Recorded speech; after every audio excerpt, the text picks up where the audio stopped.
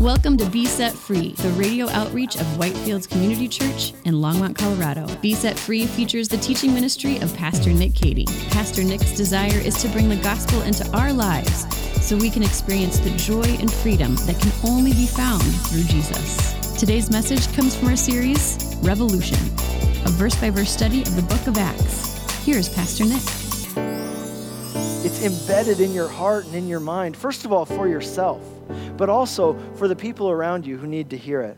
But see, Paul, he never would have had this opportunity to speak to these men about this hope that he has if he hadn't gone through the storm himself. He never would have had this opportunity to share with these people the message of hope from God if he had jumped ship because things weren't going the way that he had wanted them to go. Let's continue verse 27. When the 14th night had come and we were being driven across the Adriatic Sea, about midnight, the sailors suspected that they were nearing land. So they took a sounding and found 20 fathoms. A little farther on, they sounded again and found 15 fathoms. And fearing that they might run aground on the rocks, they let down 4 anchors from the stern, and they prayed for day to come. And as the sailors were seeking to escape from the ship and had lowered the ship's boat into the sea under pretense of laying out anchors for the bow, Paul said to the centurion and the soldiers, "Unless these men stay in the ship, you cannot be saved." Then the soldiers cut away the ropes of the ship's boat and let it go. So the waters have calmed down a little bit. They don't know exactly where they are, but they're worried about running aground because there was this thing which mentioned here called the Syrtis. And what the Syrtis is, it's a big sandbar in the Mediterranean. And it's kind of like the Bermuda Triangle, right? It's like a graveyard for ships and vessels on the sea. And so they're worried about running into it. So they start taking these soundings. They realize they're getting, they're getting near some kind of land or something. And so the sailors, they get together and they come up with a plan. There's only one lifeboat, that dinghy, which they attached to the back of the boat earlier. Now, there are 276 people, we read at the end of the chapter, on this boat. But you can only fit like 10, 20 people in the lifeboat. So what are you going to do? Well, these sailors say, you know what? Forget these other guys. Let's get our sailors together, and we're just going to pretend like we're working on the boat, but in reality, we're going to drop the lifeboat and we're going to get out of here and we're going to be safe, but I don't know about those other guys. They'll be on their own. But see, that's a problem, right? Because if they are the ones who know how to run the boat, they know how to take the soundings, they know how to navigate the boat, they're just going to leave everybody else kind of on their own. Everybody else is going to be in trouble. So Paul tells the soldiers, look, if those sailors leave, we're all going to die. Don't let them do that or we will die. And so the soldiers cut away the lifeboat so that no one can use it, so they're in this together. Now let's read to the end of the chapter, and then we'll make our application. Verse 33. As day was about to dawn, Paul urged them to take food, saying, "Today is the 14th day that you have continued in suspense and without food, having taken nothing. Therefore I urge you to take some food. It will give you strength, for not a hair is to perish from the head of any of you." And when he said these things, he took bread, and giving thanks to God in the presence of all, he broke it and began to eat. Now from verse 39. When it was day, they did not recognize the land, but they noticed a bay with a beach, on which they planned, if possible, to run the ship ashore. So they cast off the anchors, let them into the sea, and at the same time loosened the ropes that tied the rudders, and then hoisting the foresail to the wind, they made for the beach. But striking a reef, they ran the vessel aground. The bow struck and remained immovable, and the stern was broken up by the surf. The soldiers' plan was to kill the prisoners, lest any should swim away and escape. But the centurion, wishing to save Paul, kept them from carrying out their plan, and he ordered those who could swim to jump overboard first and make for the land, the rest on planks or on pieces of the ship. And so it was that all were brought safely to the land. So just as God said would happen in the vision, everyone survived. That word that the Lord gave to Paul gave him so much confidence in the midst of that storm, didn't it? And let me tell you what, the same is true for you and for me. We are able to have an incredible confidence no matter what storms await us in this life, if we know that we will indeed reach our final destination. That is the promise of the gospel, that because of what Jesus did for us, we have God's promise that we will indeed get to our destination. And to know that, it gives you an incredible confidence, it gives you an incredible boldness as you navigate this life. But let me point out something to you here. Still on this topic of jumping ship, did you notice that there's kind of an apparent, almost like an apparent contradiction here in what happens. On the one hand, Paul says at the beginning, I had this vision, God spoke to me, we're all going to survive, none of us are going to die. And then, a little bit later, some of the sailors try to escape with the boat, and Paul says, if you don't stay, we're all going to die. You kind of wonder, well, which is it? So do you see the problem? God has spoken, nobody's going to die, it's absolutely certain, I know it will happen, and yet he sees the sailors leaving and he says, unless those guys stay, we're all going to die. So which one is it? Is it that God is in charge, that God has determined beforehand that everyone's going to live? If so, well then who cares if those guys leave? Let them go, It's already been determined, it's set in stone. You're not going to change what God already decided.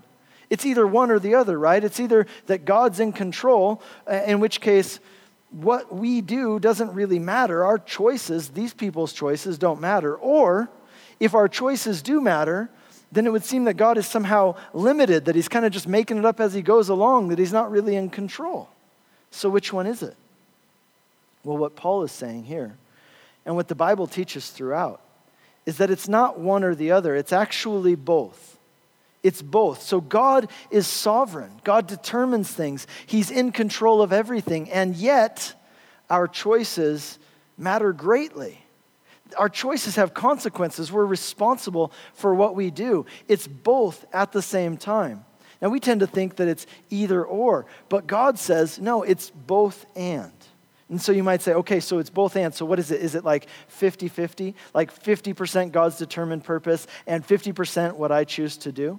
Or is it more like 80-20? Like mostly God's in control, but there's that 20%, there's that margin where I got some wiggle room. No, what Paul's saying here is this. What the Bible teaches is no, it's not 50-50, it's not 80-20, it's 100-100.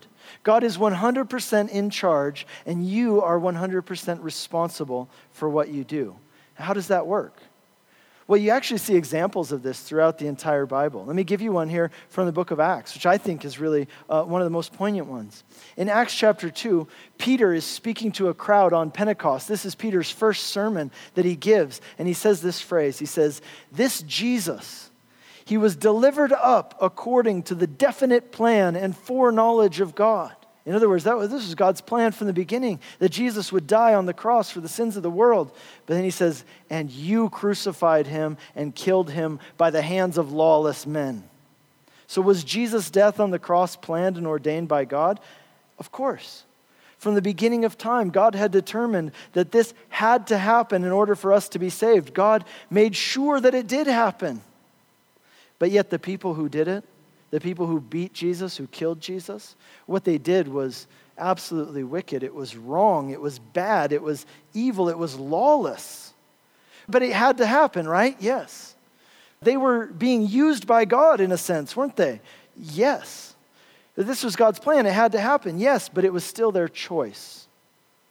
See, God ordains exactly what has to happen through our choices, which are indeed our choices, which we are responsible for. So it's not 50-50, it's not 80-20, it's actually 100-100.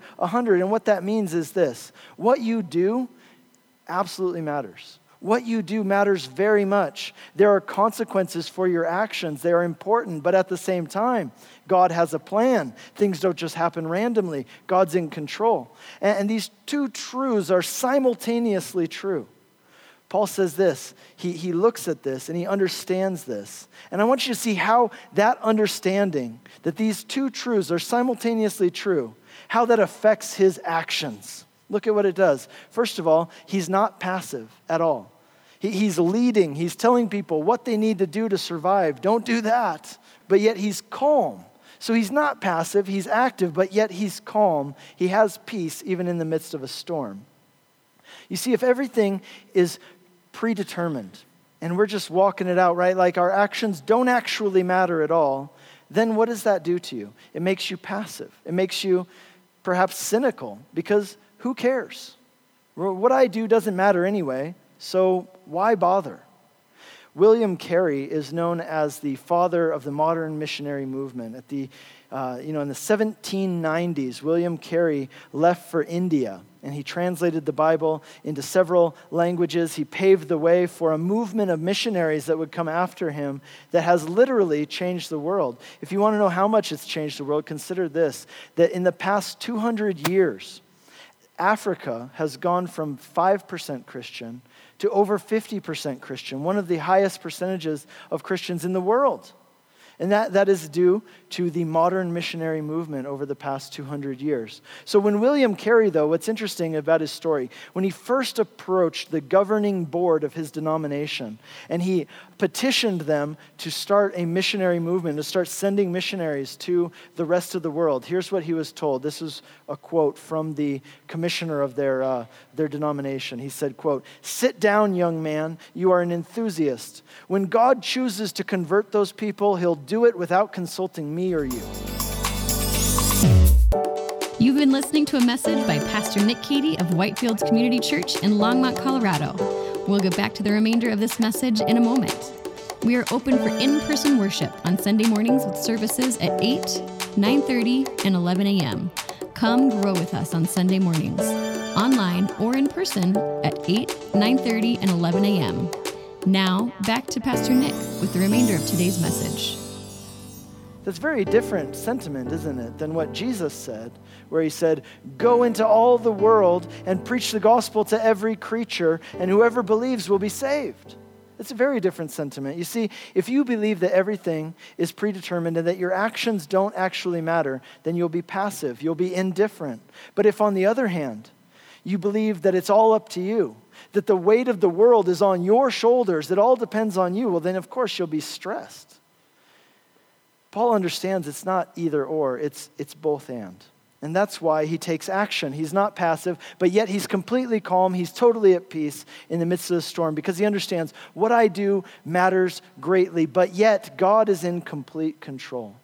God is in control. Nobody's going to die, but yet don't let those guys go or else we're all going to die. So maybe you can relate to Paul and the other people in this story.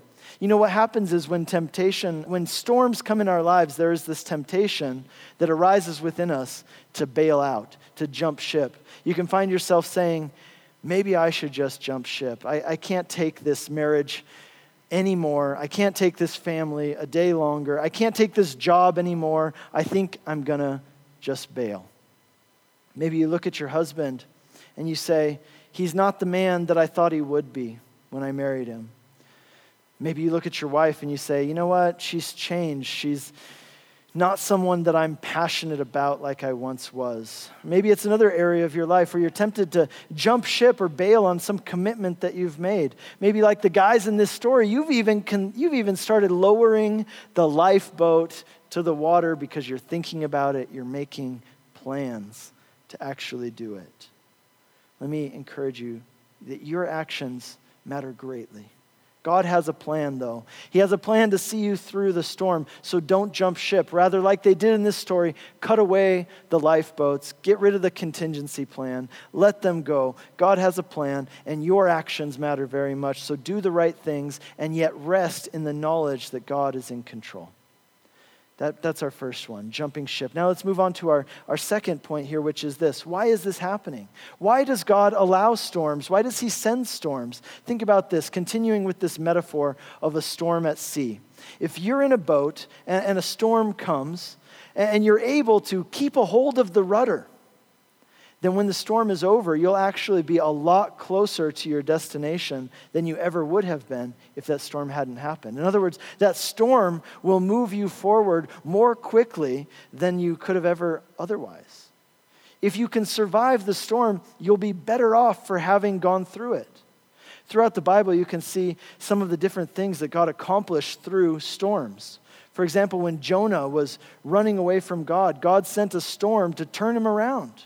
He was doing something that he shouldn't have been doing, and God used a storm to turn his life around and bring him back to him and what he was supposed to be doing. Now, when the disciples of Jesus were on the Sea of Galilee, God used a storm to teach them an important lesson about who Jesus was, and that caused them to grow in their faith and in their trust in Jesus' power and his care for them. And here in Acts 27, God uses a storm in order to work in the lives of many people. First of all, the people in the boat with Paul. He brings them to a place where they are open to hearing what Paul has to say about God. But also this island that they land on, we are going to find out in the next chapter, it was actually the island of Malta. And we're going to see next week that Paul's sufferings opened up an opportunity for him to share the hope of the gospel with the people on Malta. So God used suffering in that way too. Now, I don't know about you. I don't know what the exact purposes of the storms in your life are going to be, but I can assure you of this. Ultimately, it is for good. Ultimately, all the storms in your life and in my life, ultimately, they are for good. And that's a radical thing to wrap your mind around. Think about that. Now, how do I know that? Well, because that's what the Bible teaches. I'll give you some examples. Think about the story of Joseph at the end of the book of Genesis. Joseph was one of 12 brothers, and he was his father's favorite son, and his father treated him better than he treated any of his brothers. And that favoritism that was shown to Joseph, it caused a lot of problems in his family, as you can imagine. It caused his brothers to become absolutely resentful against Joseph. And so when they got the chance, when they were in a desert place away from civilization, nobody could see what was going on, they ambushed Joseph. They attacked him, they beat him, and they put him in a pit, and they were going to kill him. But they decided to sell him into slavery in Egypt. Now, I know that siblings don't always get along, but that's pretty extreme, right? Like selling your brother into slavery. So Joseph gets taken to Egypt as a slave. And if that weren't enough, while he's a slave, he actually gets accused of a crime falsely because this woman accuses him for something he didn't do. And so he goes to prison, and he's in prison for years.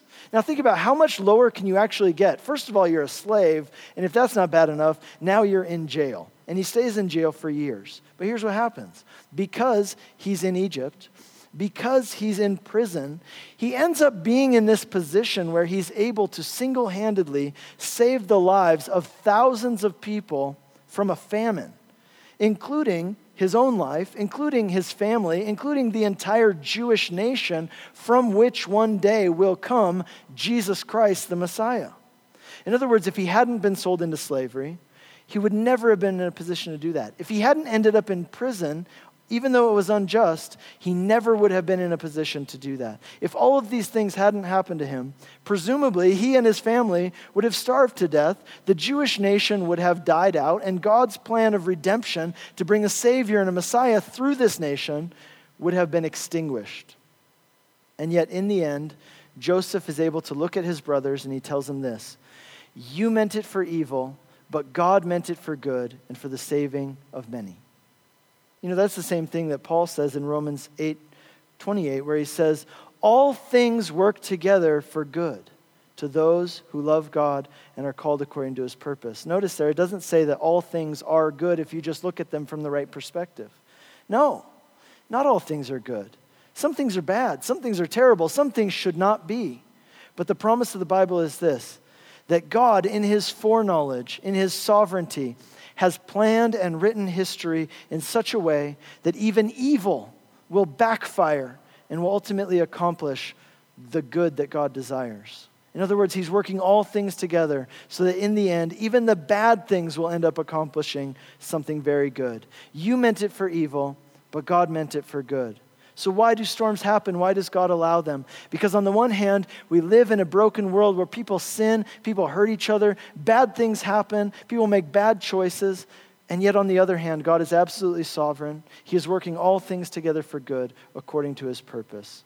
But then the question would be this: if God uses storms in our lives, as we see these different examples of it, how can we be sure that when we face storms in our lives that we'll do it right, that we'll get it, that we'll get it right when God sends the storms in our lives, and we'll learn the things he wants us to learn, and things will go the way they're supposed to go? And that brings us to our final point, and that is the personal pronouns.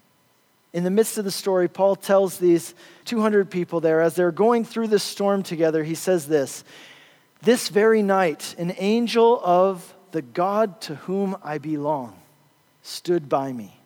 The God to whom I belong. Martin Luther said this. He said, "The sweetness of the gospel lies in the pronouns." Think about that. The sweetness of the gospel lies in the pronouns. Me, my, thy, Jesus Christ, my Lord, who loved me and gave himself for me. Be of good cheer. Your sins are forgiven you.